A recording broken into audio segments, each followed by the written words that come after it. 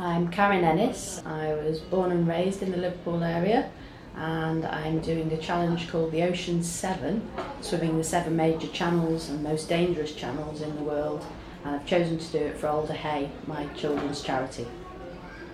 I started my career as a teacher, and I think pretty much every family I came into contact with had a wonderful story to tell about Alder Hey and what they'd done for their family or a cousin.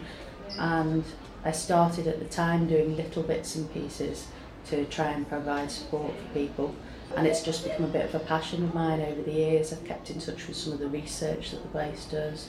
I was really excited when you built the new hospital, and I just think it's really important that we help our local community with things.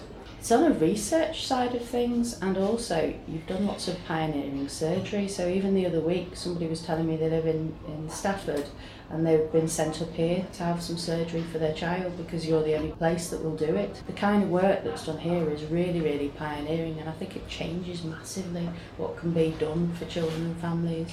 It's only when you start to read some of your newsletters and maybe see the old press article and things like that, you realise that what Alder Hey does actually spans across international boundaries, and your research is shared with people all over the world, and that's a massive thing to be happening here in Liverpool where we live.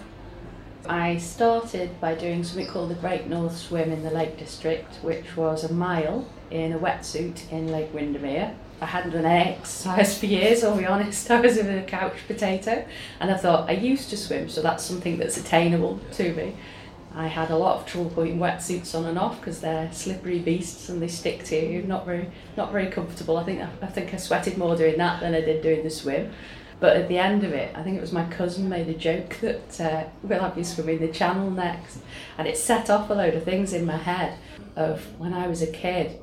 That was around the time channel swimming was on Blue Peter, and somebody came on Blue Peter and got a badge, and I remember thinking I'd quite like to do that as a kid because I was in a children's swimming club. So I just thought, actually that's something that I can have some hope at, because I did used to swim when I was younger, and it's something that I'd like to do because I was trying to find something I wanted to do, because I got to that sort of middle-age crisis bit where you're like, all I'm doing is work and boring things. So I wanted to do something that was a bit more interesting. So I started to look to train the English Channel. I read lots of people's books about it and started thinking about doing the training. Decided obviously I'd carry on fundraising for Alder Hey while I was doing it. It was a lot of hard work because I'm not the fittest or most coordinated person in the world, and having the discipline to go every day after work or before work and do the very long swims at the weekend. So my poor husband took a bit of a battering because we'd go up to Lake Windermere and he'd have to canoe by the side of me for hours on end while I swam up and down. He threw food at me, and I think on occasion it was worse for him than for me, because in the canoe you get blown around, got caught in the rain, whereas I was wet already. So he was very patient and very supportive, and ultimately led on the boat for me when I did the swim. That was traumatic in itself because we went down, got to Dover, all set up, all the butterflies were going, the adrenaline was there, and then the boat broke. So we got the phone call to say the boat's broken, and I'm like, what do? We may as well go home because it takes more than a week to get the part that we need. So I had to come back. I'd gone all the way there with friends and my husband to be ready to go, and we had to come all the way back, and all of us had to go back to work. And then in work, I can remember sitting there with a keyboard in front of me thinking, I should have swum the channel. Do you think they're going to ring me today? So I'd type like 3 letters and then I'll go and make a drink and get some tea or something. But it took till Thursday of the following week to actually get the phone call. And then it was really short notice. We need you to come down today. So work were awesome at the time. They just said, go do what you need to do. Jumping off a boat by the White Cliffs of Dover in the pitch black is a little bit alarming, because it's just like it's there and you're suddenly going to start. I kind of stood there for a minute because I didn't know. They sort of, because the boat people do it all the time, they expect you to know what you're doing. So I was sort of standing there, and he said, well, you can go now. And I was like, oh, okay. Big splash, jumped in the water, and you have to swim to hit land, climb out. clear to dry land, and when the adjudicator, because they have people watching you to make sure you don't cheat, says you can go, they blow a whistle or a horn or something and you get in and start swimming. And I remember thinking when I was swimming back towards the boat, what am I doing? How have I got myself into this position? I had no concept of what it was going to be like swimming for that long. Don't get me wrong, I'd done all the training, but it's still a real mind melter when you actually get in the water. Some people in the swimming community now call me the jellyfish repellent, because I'm the only person that I know that, touch wood, long may it continue, has not been stung by a jellyfish on any of my swims, where other people have come out with like big wheels up their arms and things. And my coach, Adam Walker, he got stung by a man-o-war and has like a scar across here from it. So long may it continue that I am the jellyfish repellent. It was 16 hours to do the English Channel. I remember standing on the beach and the others swam in to be with me, not knowing what to do with myself almost. Although I'd read about people hitting the wall and things, I had no experience of what it was like. And everybody has a wall, apparently, and if you can get through it, then you're good to go again. And it really was like that. So I had about an hour of feeling every pain and coldness and goose pimpliness that was possible, and feeling really sick and thinking I can't eat food when the next give me food, and you've got to keep hydrating and eating, and then it just went, and it really is a bit like Finding Nemo. You just keep swimming, and then you have to swim back to the boat.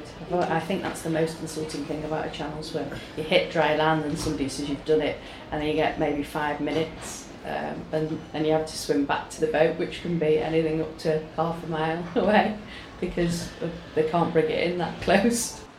So from swimming the English Channel with the help of work colleagues, friends, families, people did cake sales, all sorts of things, raised about £13,500, and my swim coach Adam said to me, "Oh, which one are we going to do next?" And I said, absolutely no.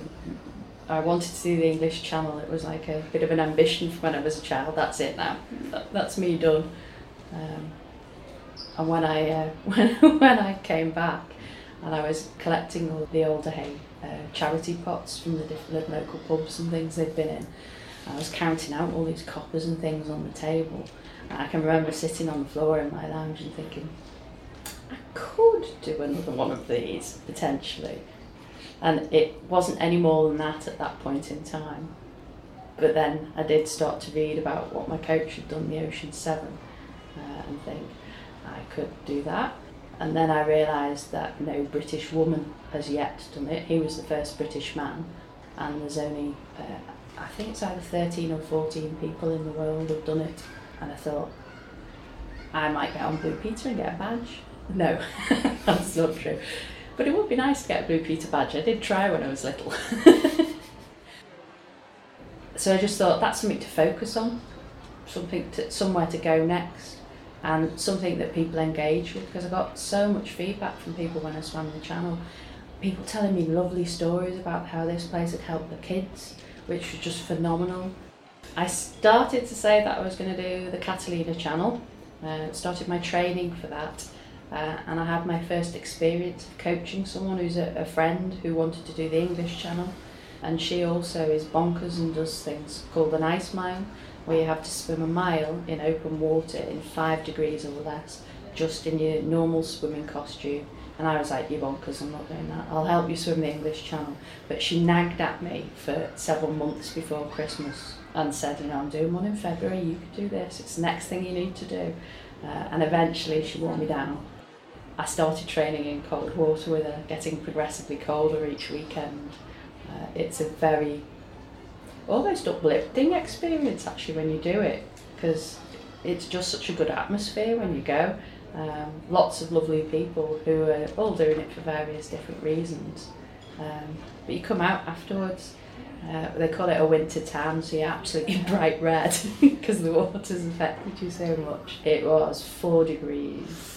So it wasn't warm. It took probably about 3 hours to recover. And again, blown away by the kindness of people. They didn't know me, all the recovery room staff, asking what you're doing it for. I remember coming out the water and being determined to say Alder Hey because someone was videoing me, and they're like, "Oh, I'm doing this for Alder Hey." Don't know how I managed to get it all out, but I did. So people say, "You were talking really coherently afterwards," and I wasn't at all. I've just come back from doing the Catalina Channel. Did it just over a fortnight ago now. Body's pretty much recovered. I started to swim again at the weekend. It's still protesting a bit because your arms are it's almost a bit like repetitive strain injury, I guess. I'll be back into my training properly, probably by this weekend. Catalina Channel will remain, I think, one of the most amazing experiences I've ever had, because I got to swim with a pod of dolphins. They actually made it to the international news. There were so many of them together at one time, and I started to hear whistling. So I popped my head up out the water and started looking around, and they were everywhere. They were literally jumping and swimming past, but then they started swimming underneath me, and they're so nosy because they flip up to put their eye to you, look at you, and then flip off again. But it's just like at grease lightning speeds. And eventually the pilot of the boat, because he said, "You need to keep swimming, you've got to keep swimming for your time." And I was thinking, don't really care about my time. Dolphin in the water. Not going until the dolphin's gone. And at the end, I'd done all the swimming into shore, and then I had to do a very undignified crawl out the water with my backside in the air. And my coach is videoing me, and I'm like, oh no, my backside's going to be on Facebook. You do think about the oddest of things, even though you're shattered. All the adjudicators and the kayakers are saying congratulations, well done, lots of hugs everywhere. And this little voice in the background said, "Your swim was 50 minutes slower than it should have been because you kept playing with dolphins." And I was like, oh, okay. Oh well, because I've never done it for times and things like that. It's enjoying it and being part of it and the people you get to meet. And it's made a real difference to me, because losing my husband last year could have made my life, and did for a while, something that wasn't that great. And this has kind of refocused me and given me a bit of purpose again. And I know it's something we did together, so I think it was hour 5 when I was in the water in Catalina Channel. It's pitch black, and I popped my head up for a feed, and I said to my coach, Adam, "I love the fact that you're here for me, and I know you're always here for me, but I'd half miss Gary." And the fact that Gary was always there for me 100%, hanging over the side, making me laugh, saying stupid things, being rude to me when I needed a bit of motivation just to keep going. He was the perfect partner for stuff like this. And Adam and all the other people, wonderful for doing this with me, because people give up their time for free to do all of this, and they know what I'm doing it for, so they know that it's all helping Alder Hey. And so many people want to be involved in that. What's left? I've got the rest of the Ocean 7 to complete. On my swimming cap it says a phrase, "I can and I will, watch me," and that's what I apply to everything that I do. So the 5 channels that I've got left to do, I've got one in Hawaii, one in Japan, one in New Zealand, Gibraltar Straits, and the last one I will do is Ireland, Scotland. They've all got their own challenges. Hawaii's got lots of currents, so I have to be able to swim a different amount of time, so like 2-3 hours, and then somebody on the boat will say swim fast now, and I need to be able to sprint for an hour. Also wildlife in Hawaii. It's where my coach was stung with a man of war. When I was swimming in Catalina, the jellyfish were beautiful at night time because they were like lit up almost. The one that's scariest from a wildlife perspective is New Zealand, because they call that stretch of water Shark Alley. So that'll be interesting. Will be interesting.